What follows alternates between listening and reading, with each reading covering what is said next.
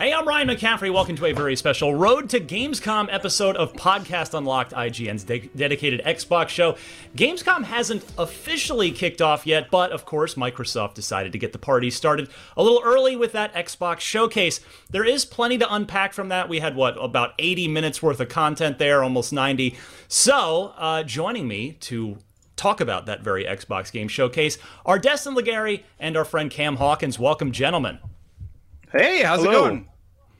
Yeah, we came out of that a little unexpectedly. We thought maybe it would go the full 90 minutes there once it blew past the hour, but they surprised us a little bit. But I want to start, of course, with overall reactions. So I went on our E3 live post-show. I thought E3 was the best showcase Microsoft has ever done. It was tight. It was full of amazing games. It was well-paced. This I did not feel the same way about. I thought they fell back into a lot of their old bad habits of just airing things out for segments for way too long for the littlest things like, with all due respect, inXile's Wasteland DLC, things like this. I thought this could have been a lot shorter, but there was still good stuff. So before we get into that, the sort of deeper dive criticisms and the good things, Cam, let me go your way first here, your overall thoughts. Yeah, I gotta echo a lot of what you said. This show should have been 45 minutes to an hour max. They deep dived on games that, while I understand their first party titles, I feel like as someone who plays niche games, they're games under their first party lineup that are more niche, that have smaller communities, that I know want to see the love given to them, but just the amount of content that they were being presented with, it just didn't justify a 5 to 10 minute developer interview on it. And I think that while we saw other games that got just a short trailer, a little bit of general panning cameras showing the environments and things like that, and a little bit of gameplay, but that was the game where I was like, okay, where is the deep dive on this game? And so again, there were some things that were great to look at in this showcase, but overall, mixed feelings. Yeah, Destin, I know we were talking while the show was going. We're not just complaining for the sake of complaining. There were some games that have been advertised for a long time, including recently as 2021 titles exclusive to Xbox, that we still did not see here. We thought for sure this would be the time we'd finally see them. Yeah, little titles like Halo Infinite that weren't shown whatsoever, or other games that I haven't forgotten about: Bright Memory Infinite, Crossfire X, and Scorn. And you brought up a few that you've been sort of waiting to see. I am glad that we got to see a little bit more about the Gunk, because that is one title that is going to be for a younger demographic, but I'm actually quite excited for. And it was really weird. Forza looks great, but Psychonauts 2 comes out tomorrow, and they dedicated a large portion of the show to discussing a game that's basically available right around the bend, right? Well, that one I would defend them on, because it is a big first-party release, and it's a game that, let's be honest, Psychonauts 1 was a cult classic, and Psychonauts 2, you saw it yesterday, got incredible reviews. When I looked at the end of the day, it was an 87 on Metacritic. So I don't blame them at all, trying to get the word out on the sequel to this cult classic. It's their first big release for Double Fine since Microsoft acquired them. So I can forgive that one for sure. But yeah, you mentioned some big ones: Crossfire X, Bright Memory Infinite, Scorn. I want to throw out Exomecha was one that had jumped out at previous showcases too. That's sort of that kind of Halo-y sci-fi shooter. And then the one that I was really hoping to see more of and get ideally a release date for is Echo Generation, which is that voxel adventure game that definitely jumped out to me at other Xbox showcases. But let's get to some good stuff, because there, as you said, Destin, there was plenty to like, and we're going to get deeper into some of these later on, because by the way, we're here for an hour. We're joining you for an hour, so it's a regular full episode of Podcast Unlocked. We're just doing it live, as Bill O'Reilly would say. So let's start with the good stuff. I want to throw to Cam first on a game called Signalis. Yeah, so Signalis was one of the games. They did have an indie segment where they were showing all these games coming to Game Pass. I believe it was 10 games. And Signalis was the one that I think stuck out to us. And then just, browsing around Twitter, everyone else was also really down on this, really up on this game.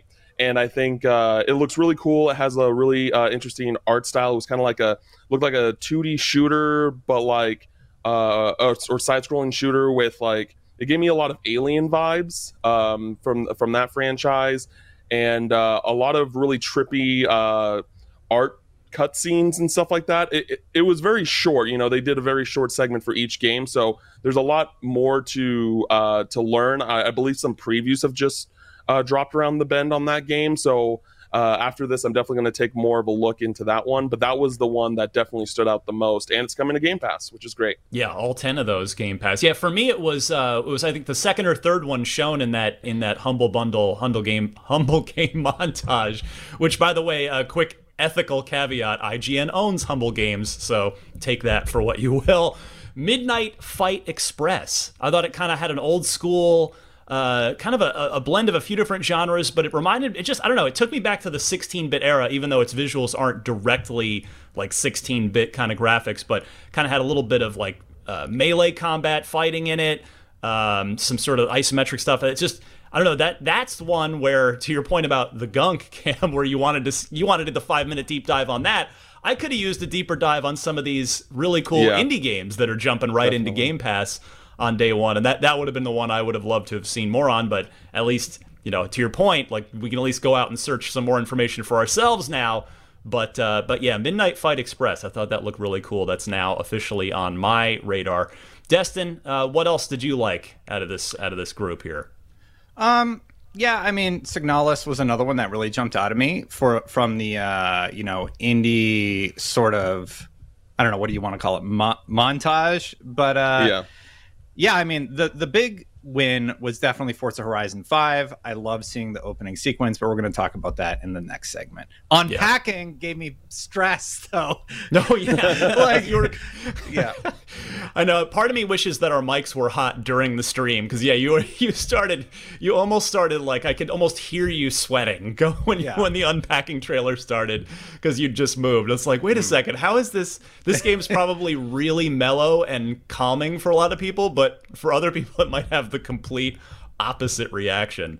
So let's see. We've got the gunk is December. We did get a date there. I want to circle back now to Halo, guys. Because we've got a few minutes left in this segment before we'll get into some Forza Horizon 5 stuff. How did we just watch 83 minutes or so and not see a moment of Halo Infinite, which, by the way, still does not have a specific release date besides this fall? Destin, let me go right to you first on this. Yeah, I mean, honestly, it's a strange decision. They must be saving it for some time later in Gamescom. That is the only reasonable explanation I can think of. Otherwise, how do you have an Xbox showcase and not talk about the biggest franchise that you're working on? They just did a showcase where they talked about delaying co-op and Forge, and then they have a chance to talk about Halo Infinite and sort of soften the blow about that put out really bad the news. fire a little bit. Yeah, and they just don't do anything. It's very surprising, to say the least. Cam, are you equally shocked that we didn't get a second of Halo Infinite here? I am and I'm not at the same time, because, going into this showcase, we were told, hey, don't expect anything massive from this. Don't expect E3 all over again. So, I tempered my expectations when it came to going into this. Yeah, always a sound strategy. Yeah, but also this is the Xbox stream, and I think that we've seen in the past, we've seen games have one trailer at one thing and then another trailer during the same event at another. So at the very least, they could have done a small trailer saying hey, here's a little bit more, another campaign scene or another some campaign gameplay, and then at the end of the trailer say, see more at opening night live, which is likely where Halo Infinite is going to be, because I understand that opening night live, you could argue is going to have more viewers, more people tuning in than the Xbox Gamescom stream. So why not use this as an opportunity to be like, hey, for those watching, you know for certain that Halo Infinite is coming, and that's where we're likely going to get the release date. I mean, we don't know for certain, obviously, but it is a possibility. That, I think, would have been the smarter move to make. Or even just Halo's Twitter, just saying like, hey, we were noticeably absent at this event, or we're going to be, but expect us at this show. Yeah, and I think that would have been a better strategy. And we've seen that before. Like, I feel like Battlefield did that, where they had some teaser at one thing and said, oh, tune into the Microsoft Xbox showcase for more, and give you that sort of that tune-in reminder. I mean, yeah, I would have loved for, say, a big team battle reveal of Halo Infinite. That was not part of the first technical test, the flight. Mm-hmm. So show me big team battle. We know that they're going doubling down to bring that back for Infinite. So and they could have done the whole tune in tomorrow for opening night live if indeed there's more there. But it is August 24th of 2021, and we still do not have a release date for Halo Infinite, which is still, even after the delay of Campaign Co-op and Forge, still slated for this holiday. So Microsoft is rapidly running out of time to give people a release date for this thing. But yeah, as you guys said, hopefully later on in the week we are going to see this. I'm about ready to call it on Crossfire X after this, and Scorn, right, and Bright Memory Infinite with regard to them coming out this year, which, hey, it's fine. Games are difficult to make. I'm not sitting here. I mean, we've got plenty to play this fall, but as far as any expectation that I have left for them to come out this year, which is what we've been told, that's the most recent thing we've been told. I think we can probably pretty safely call those 2022 games at this point. So we've got plenty more coming up on this live episode of Podcast Unlocked. I believe this is episode 508, although I don't have the number in front of me, so I might be wrong. It's fine. We're live. We're going to take a quick break, but there is still plenty more of Unlock's Road to Gamescom episode. Come back right here with us live in just a moment. And we are back. If you're just joining us, Microsoft got the Gamescom party started early this week with a new Xbox showcase, and so we are following that right now with some special pre-Gamescom episodes of Podcast Unlocked. One episode, 1 hour, and we are 10 minutes in, so welcome. If you're just joining us, you missed our initial thoughts at the top. You can go back and watch it later, of course, but for now, we're going to get into the good stuff. Forza Horizon 5 and cloud gaming on Xbox One. Let's start with Forza Horizon 5. The star of this thing, really the star overall of the entire Xbox year thus far, since we haven't seen a ton from Halo Infinite really throughout 2021 as of yet. Destin, Forza Horizon 5. I don't know how they do it at this point. And I say this every time Forza Horizon comes out. When 2 came out, I was like, this is incredible. And then 3 came out, and I was like, how are they going to top 2? And then they did. And then, especially when 4 came out, I was like, I don't know how they top 3. And 4 is still better. And here we go again. I'm saying the same thing. Forza Horizon 5, I don't know how they top 4, but 5 looks tremendous. What we just saw was awesome. Heck yeah, it was. So they start at the highest point on the map. They start at the Grand Caldera volcano. And as you can see, they jump off the edge of it and they start driving through the map. This is a great way to showcase the game, all the different biomes that you can explore, and tease the player the first time that they sign in. I do believe this is the opening race. Yeah. And again, coming to Xbox Game Pass, this game has been nothing short of a graphical powerhouse for the team. And for Xbox, everybody is talking about this thing. We posted some footage of the Supra a few weeks ago where they show car customization and some of the tweaking that you can do. And like, it's not even scratching the surface of everything that's going to be added. In this footage, we got to see a few of the vehicles that are being added to the game, including the cover car. And I am so stoked for Forza. I cannot wait to play this game. It looks stunning.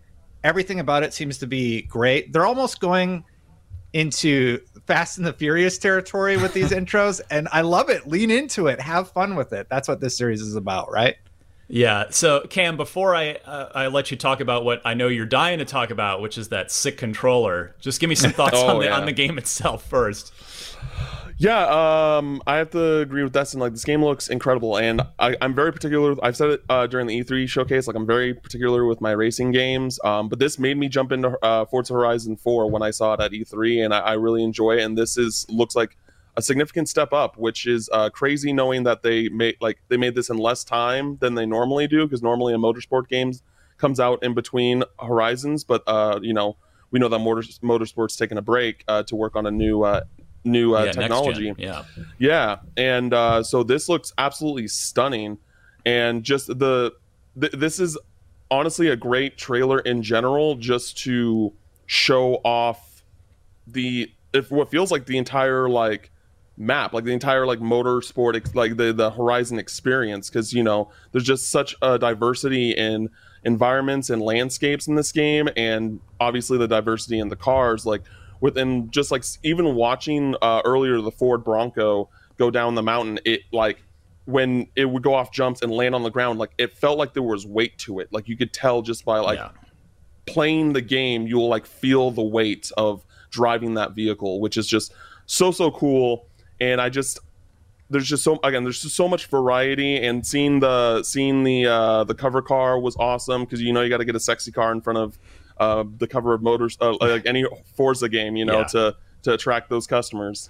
Yeah, I'm really glad you brought up your experience with diving into 4, because of how sick the trailer looked for 5 at E3, because that's what I always like to tell people, because I feel like this has been changing with each successive Horizon game, but especially in the beginning, Forza had this reputation of being a hardcore simulation racer, which motorsport is, but Horizon, that part of the reason I think it's amazing, I think it's the best car game, period, just any game that's primarily cars, of probably the last decade at this point, because it's incredibly approachable. It is not, you don't have to be like a hardcore racing game guy who's setting tire pressures in the game and doing all these different aerodynamic mods to your car and tuning the suspension.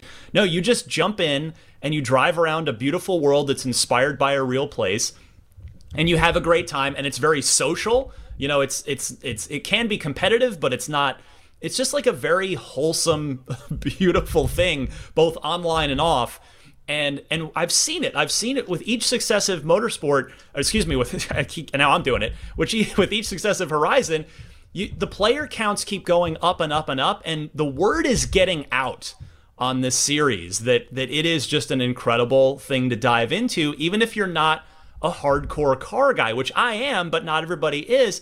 And like the Bronco, if you are a car guy, the Bronco's like the hot car of 2021, and then they've got that killer AMG as their supercar. You got to have a supercar as well. So I just love seeing the continued success of this franchise, because it could not be more well-deserved. Playground is an amazingly talented group of people. I visited them back for Horizon 2, long time ago now. Okay. But all right, Cam, I've kept you. I've talked long enough about Horizon. So the other neat thing that we got in this presentation was a new limited edition Xbox controller. And I could almost hear you drooling.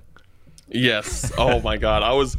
Because the thing is, like, I'm not a big Forza guy, but I was just like, I'm always cool to look into a new limited edition controller. And when they showed that off with the translucent, like, I'm not even a big translucent guy, but it just pops. It's just, the yellow looks so good with like the neon pink and blue. It really is just a gorgeous controller. I would probably have just made everything that the grips black along with white along with the back that's also white, just to make it all in unison. Yeah. But outside of that, like, that's my only real criticism. This is a very unique, diverse controller. I don't think we've seen a controller that like just feels really special since like maybe Sea of Thieves with the purple, the purple and the glow in the dark with the gold tooth. Yes. I didn't get that one, but I thought it was really cool. And this one, I was just like, man, because I just pre-ordered the Aqua Shift one, because that one looks really cool. That's a new special edition controller that they're dropping at the end of the month. But then I saw this, I'm like, I'm buying another controller. Though I do kind of wish that this is something that I hope that they do more moving forward, because Xbox really likes their special controllers. I want them to do more more Elite series special controllers. We got one for Gears of War a long time ago, Yeah. and that was the only one we got. And I don't know if it's because like it's just harder to make, or if it didn't sell super well, or whatever it may be. But like, I hope that like, How many controllers even if it, do you need? even if it was for like Halo Infinite, they just kind of took the plunge and be like, all right, here's a Halo Infinite controller. And even so, like make it optional. Like you can get the series version, Right. or you can get a normal version, because options are great. And that's something that Xbox has been very much their main selling point for the past recent years, is just having the options to do so. So I can't wait for this controller. I'm definitely going to pre-order it when the pre-orders go up. And man, looks great. Yeah, Looks great. and that's the kind of crazy custom controller that you can't do in the design studio, right? So that's Yes. you gotta like see here's my design studio controller. I did an Xbox 360 replica. Well, there we go. Because I gotta dial it back to the 360 days. It makes me feel good when I look Yeah. at this controller. It brings me back. It's funny to hear you guys bring up the controllers, because it's sort of like people who collect sneakers to me. Yeah. I know Alana used to collect controllers, and Cam, you collect them too, right? And I'm just like, I'll just take whatever comes in the box. That's fine. Or And there's nothing one of wrong the with elites, that, yeah. or one of the elites. yeah, you know? there's nothing wrong with that at all. Yeah, that controller does look good, though. I'll give you that. So, and the other thing I want to talk about in this segment before we move on to Dying Light 2, that'll be our next big topic. But I think the secret, possibly best thing, I mean, this was previously announced. It's not a totally new thing. But the segment on cloud gaming on the console. Destin, this is a Huge. big deal. Yeah, so basically what it means is that anybody with an original Xbox One, the console that came out 8 years ago, is going to be able to run Xbox Series X games via the cloud running on Xbox Series X hardware. So you're going to be able to play Flight Simulator on your old console. You're going to be able to play Forza Horizon 5 on your console. I guess you could play Halo Infinite if you choose to, even though that will also be coming out on the original console. It's a really smart way to integrate the cloud technology to sort of have that gap, but still support those legacy consoles like they said they would be doing into the future. So I'm really happy to see this. I go to xbox.com/play all the time to do my reward challenges for the week, and it's really, really great. If you just want to hop in for a few minutes and play something, I love the cloud services. They're available already on PC and mobile. So try it out if you want. Yeah, it really just is. It's a competitive advantage at this point over Sony. Not to make it a console war thing, but it's just such a great thing, particularly given the fact that the Series X and Series S continue to be in such high demand and short supply. There are so many gamers out there, probably plenty watching this and listening to us right now, that are actively wanting to get their hands on a new Xbox, but have been unable to do so because the supply has not been able to keep up with the demand. And so, you've got Flight Simulator out now on console. It's also, yes, it's been out for a year on PC, but you need a pretty healthy PC to run it. So this holiday, when cloud gaming on console rolls out, those people will be able to just fire up Flight Simulator right on their Xbox One and get pretty close to Series X fidelity. Obviously, you might lose a little something in the translation. Cloud is never going to be as good as it running directly off of a box in your living room, but It's just really, really great to see this. And I think it's going to be a real advantage for Microsoft in the coming, in all of 2022 as well, because that's when we're going to start to see more next-gen exclusives. Flight Simulator was the first of the first-party games to be a total next-gen exclusive, but we're expecting more of those. Redfall in 2022 as well. Plus, there's a mile-long list of things that don't quite have a release date yet. But it's great to see. Cam, have you been able to spend any time with cloud stuff as of yet? Obviously, on your mobile device, it's not on the console quite yet. Yeah, like cloud is awesome. The option that's there is fantastic. I don't really do it much because if I would use it, I would use it with mobile, and I just don't really play it on my phone. That's just not how I want to experience games.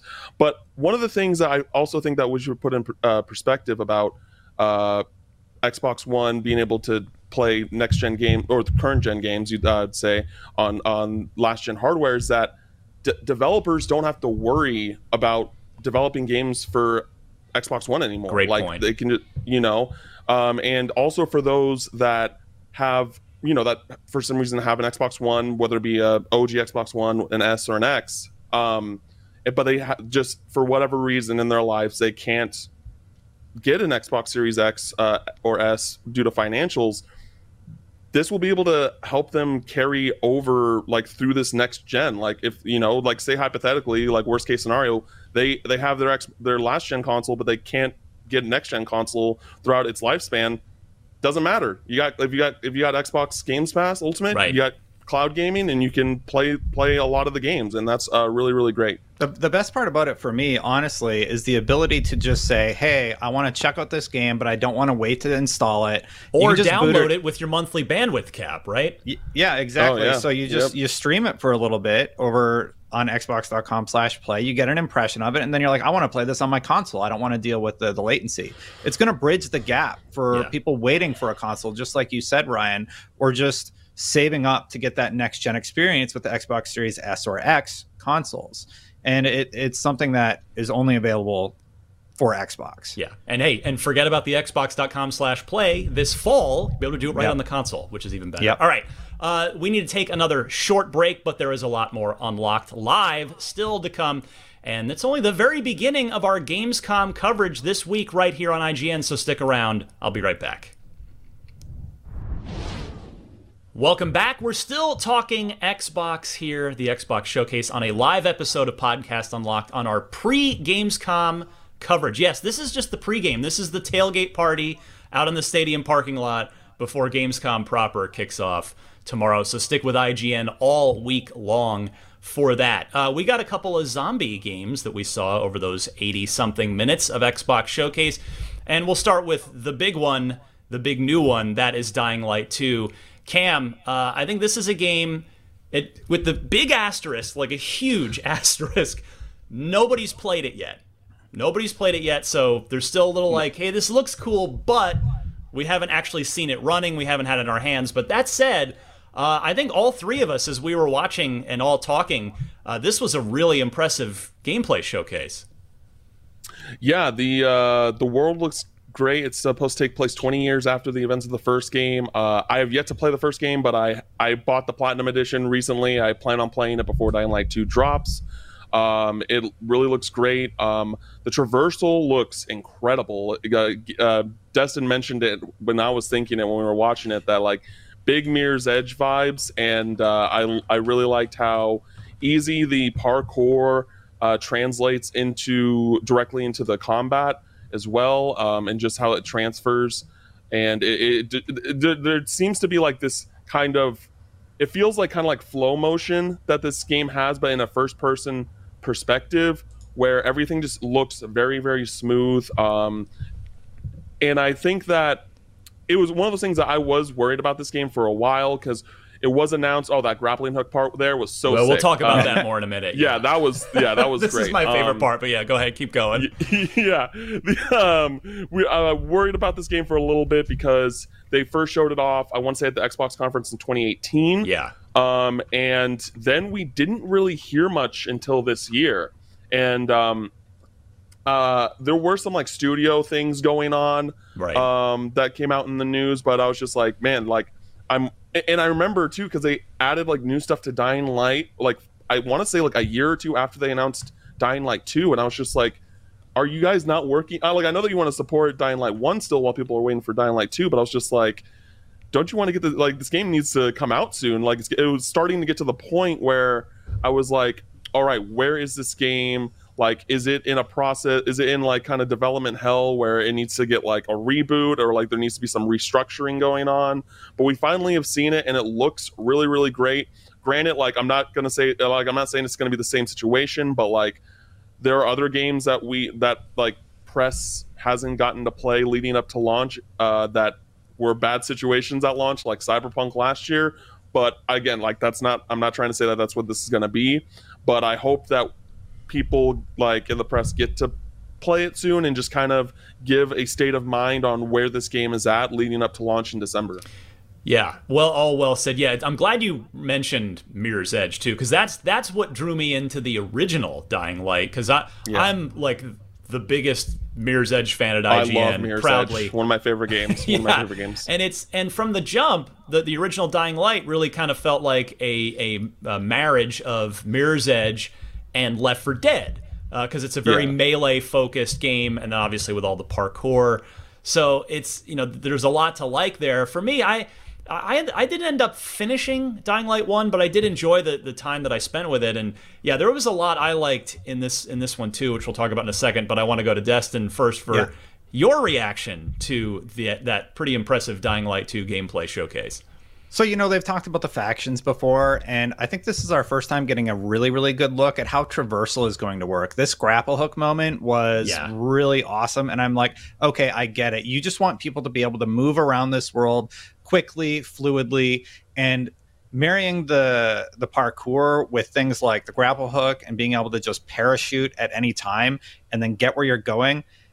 It has me a little bit more interested in Dying Light 2 than I originally was, because if you can just move around quickly and not just fight the zombies like you would have to in the first one all the time. Yep. That's kind of cool, especially with the emphasis on the human element that the factions are going to bring in. So if I can just get to the mission where I need to save some people, like here, that's going to be more compelling to me, because my favorite thing to do is to clear the map of all the bad factions, and in my mind, that's made the video game world a better place, and I always love doing that.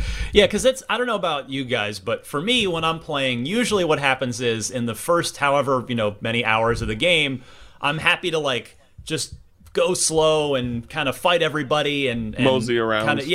But then eventually I just want to go do the missions, and so that's where I think your point comes in, Destin, of if you can get around really quickly, which they showed off some really cool traversal stuff. The absolute exclamation point moment that really, I was already going to play Dying Light 2, but the thing that got me absolutely more interested in playing was we've already showed the clip I think a couple times, but not just the grapple, but what happens right after with slamming into that zombie and using it basically as a landing cushion to go out the window. That if that's just a built-in mechanic that you can do whenever there's a zombie near a ledge or a window, I'm going to use that all the time, because that just looks fantastic. So yeah, Dying Light 2, it's been a long road for this game, as you guys hit on, and I really hope it turns out well.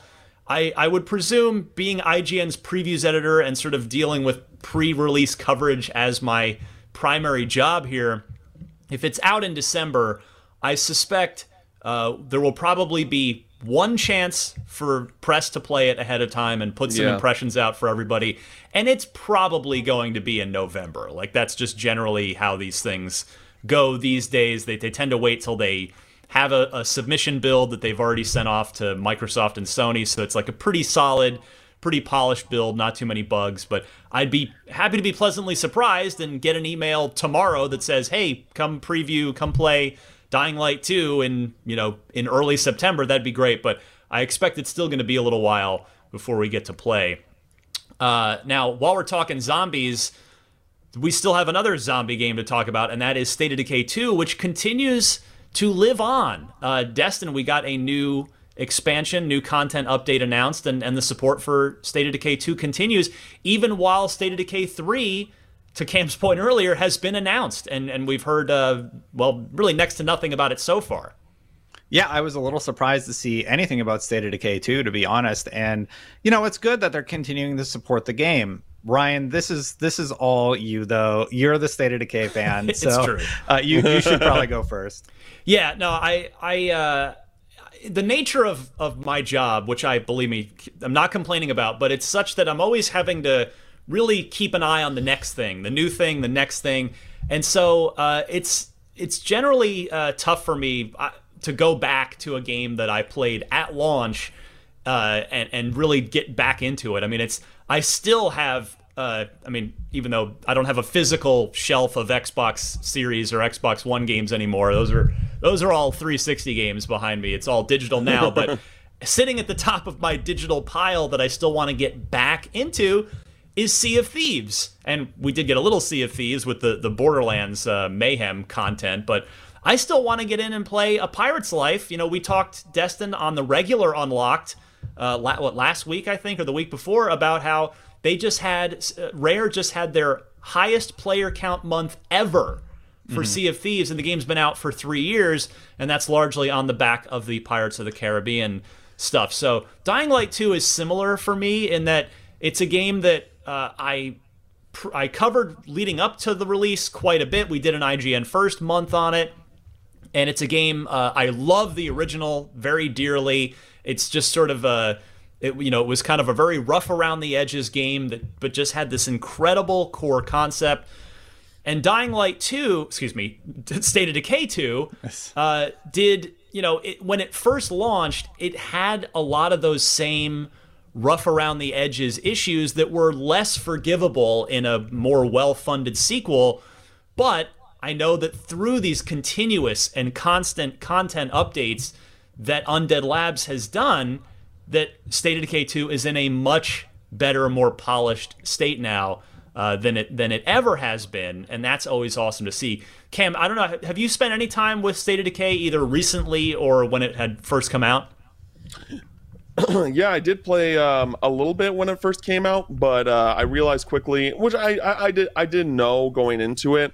A game just that is continuous, like State of Decay 2, really needs to grab me from the get-go to keep me interested, just because there's so many games nowadays, and if you don't hold interest, then I'm going to move on to something else. So I played a few hours. I liked it for what it is, and it's like there's definitely a group of people, which is this community, that like love this game, like they probably live, breathe, and die this game, play it continuously on a almost daily basis, and I'm very happy for them that this series is still thriving, that they're getting new content, and that State of Decay 3 is coming. And I'm interested in seeing like how big of an upgrade that will be to this game, with it being next gen. Yeah, that's a great point. I mean, it's 3, I think, is the real opportunity for this franchise to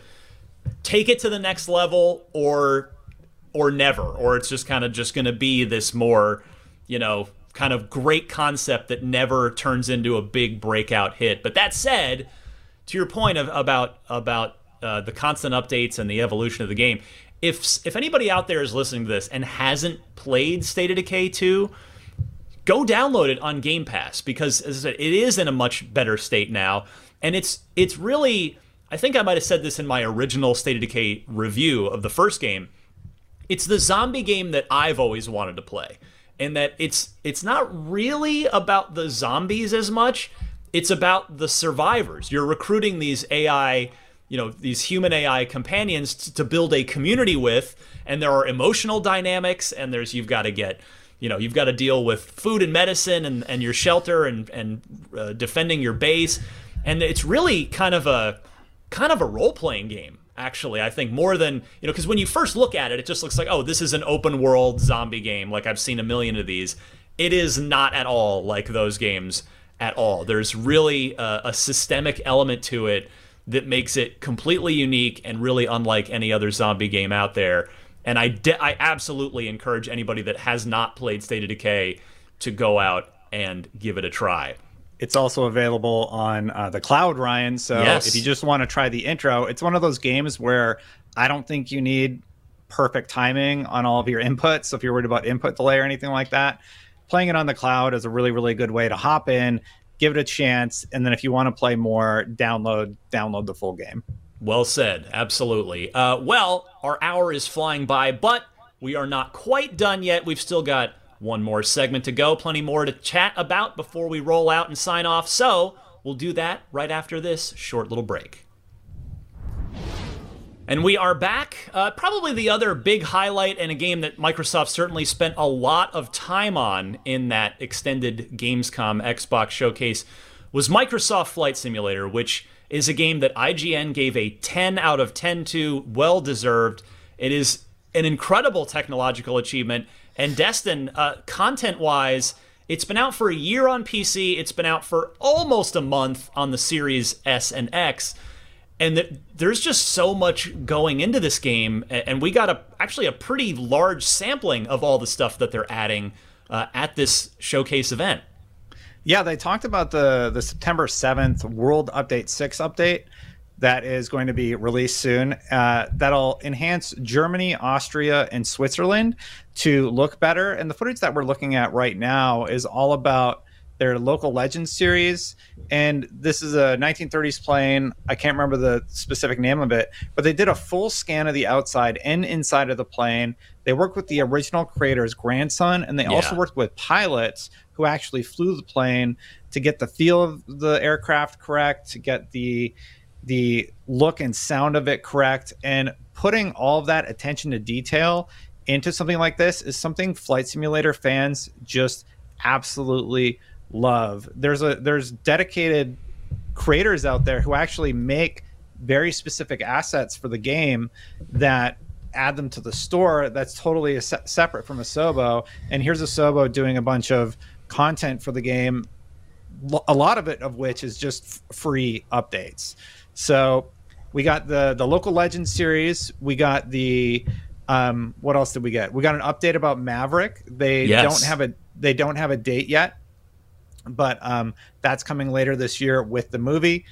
And then what else did they talk about? The helicopter. They showcased the helicopter. Yeah, but probably that's in November, the helicopter. But then the coolest thing was the RARA partnership, or the Reno Air Races partnership. They said that it's the fastest motorsport on Earth. It's coming fall 2021, one of the largest expansions they've had. And it's basically competitive multiplayer racing coming to Flight Simulator this fall. They're supporting this game with an incredible amount of content. And geez, does it ever look gorgeous on the Series S, X, and of course PC. But it's really impressed people for, a simulator.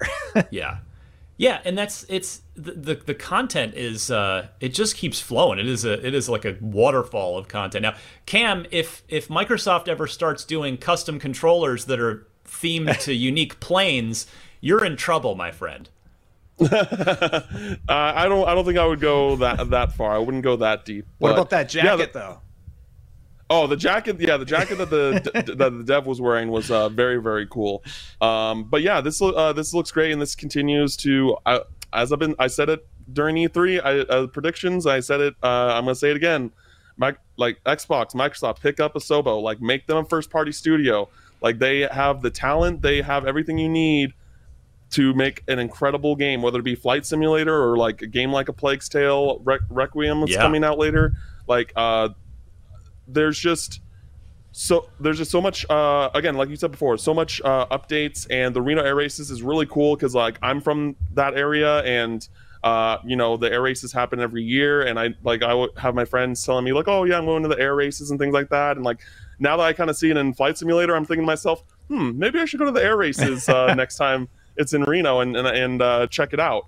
But yeah, there's just so much cool stuff, especially the Local Legend stuff, just kind of the preservation of like in case there's no longer one of these planes that exists. It's like, hey, it exists here. It's kind of like what Ubisoft does with their historical maps and like how they helped Paris like with the rebuilding of the Notre Dame. Like those are like cool things that gaming does. And Flight Simulators continues to be great, and I haven't jumped in for it myself yet, but it's getting more and more enticing each time they show us something, and we're still waiting for the Top Gun stuff too. Yep, yeah, that should bring. I imagine that could very well have a Pirates of the Caribbean, Sea of Thieves like effect on Flight Simulator. Not that either one of those games was hurting for players, but the point is that just sees a surge of players based on this awesome, pop culture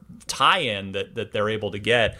So you got that to look forward to. And the other thing I wanted to mention that they talked about on the stream too is competitive multiplayer is coming to Flight Simulator as part of the Reno Air Races too. So it's a whole other arm to the game. I mean, this is clearly going to be a platform for Microsoft Yes. in the same way that, we're seeing a lot of games become now, but it makes a lot of sense with Flight Simulator because what are you going to do for a sequel? Like, Yeah. we all live on one Earth. We're not a multiplanetary species yet, so we can't do like the Mars colony. Maybe that'll be Flight Simulator 2 in 2040 or something like that once we get Mars built out. But that's what's cool, and I really like the regional focus on the world updates where they're like going in and adding a ton more detail to these specific regions of the planet. I would imagine they're just going to keep going with that, and we'll probably get like a United States one at some point. Maybe we get a China one at some point for like cool like Great Wall of China and all sorts of other. There's Australia. There's no shortage. They've done a few in the U.S. Already, I believe, and I know they good. did a few in the U.K. But yeah, also I do want to hit on the Maverick thing. There is one jet in the marketplace that you can buy right now, but I think it's fan made. I don't know if that's an official Asobo asset. So I'm waiting for the Maverick DLC because I am cheap and I want the free aircraft. Hopefully that's part of it, and I want to be zipping around these gorgeous new locations at Mach 1. I don't know anything about airspeed, so I hope that's right.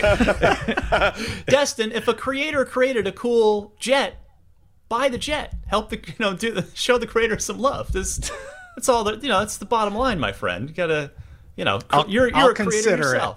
Yeah, I'll consider it. I'm putting public pressure on you right now to buy that jet. But yeah, let's kind of we've got like 5 or so minutes here left in our live broadcast. I kind of want to pull back while we're on the subject of Flight Simulator, but pull back to that 10,000 foot view, right, of Xbox and where we stand. So it is August. It is, we're knee deep in the calendar Q3. We're about to head into the big fourth quarter, big holiday season for Microsoft.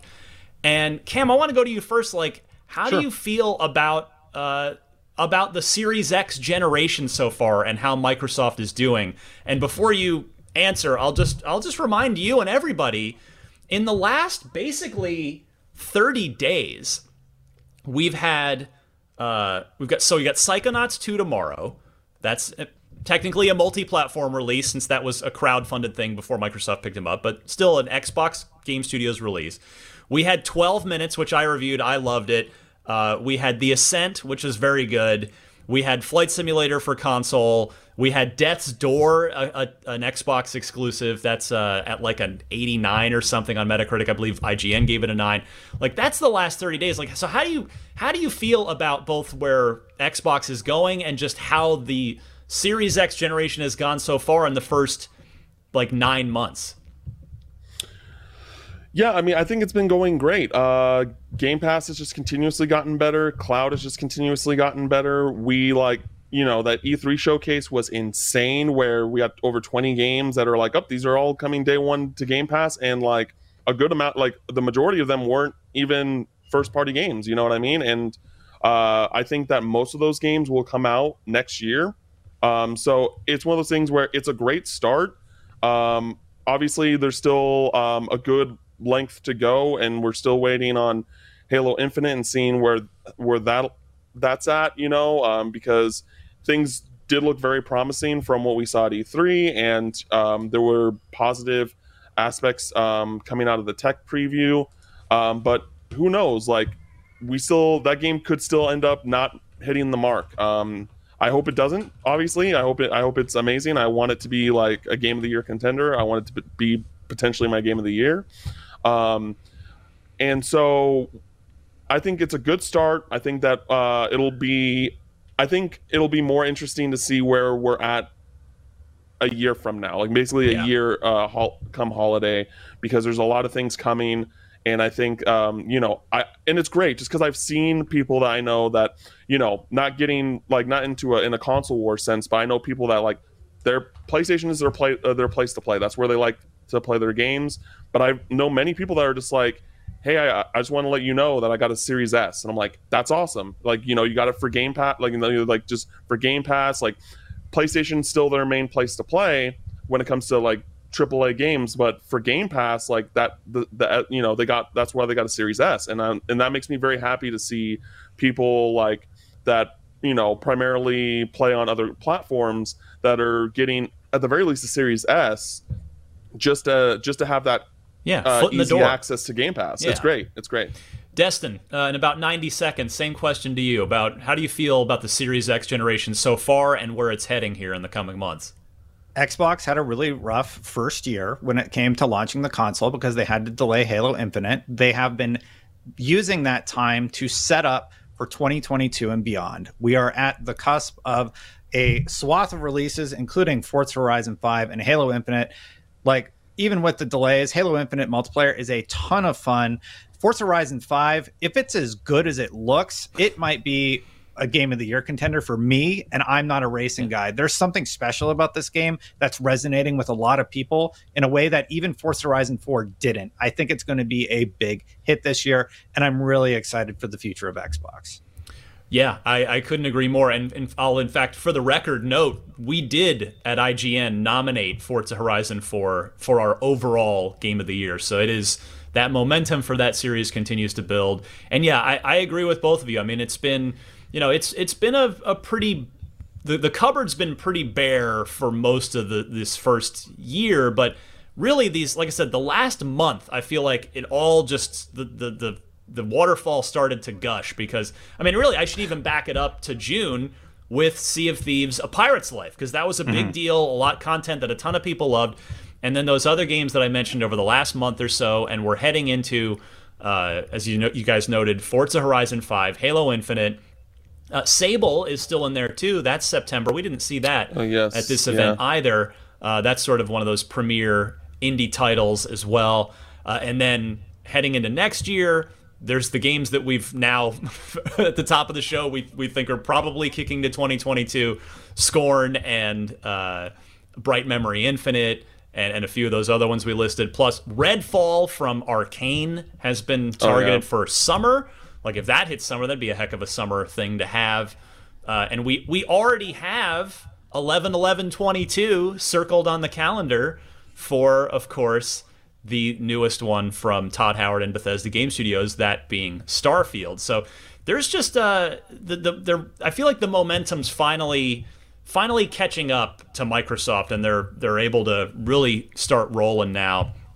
And it's just been fun. Like we've seen Unlocked has been more fun to do than ever, and I always love doing the show with you guys every week.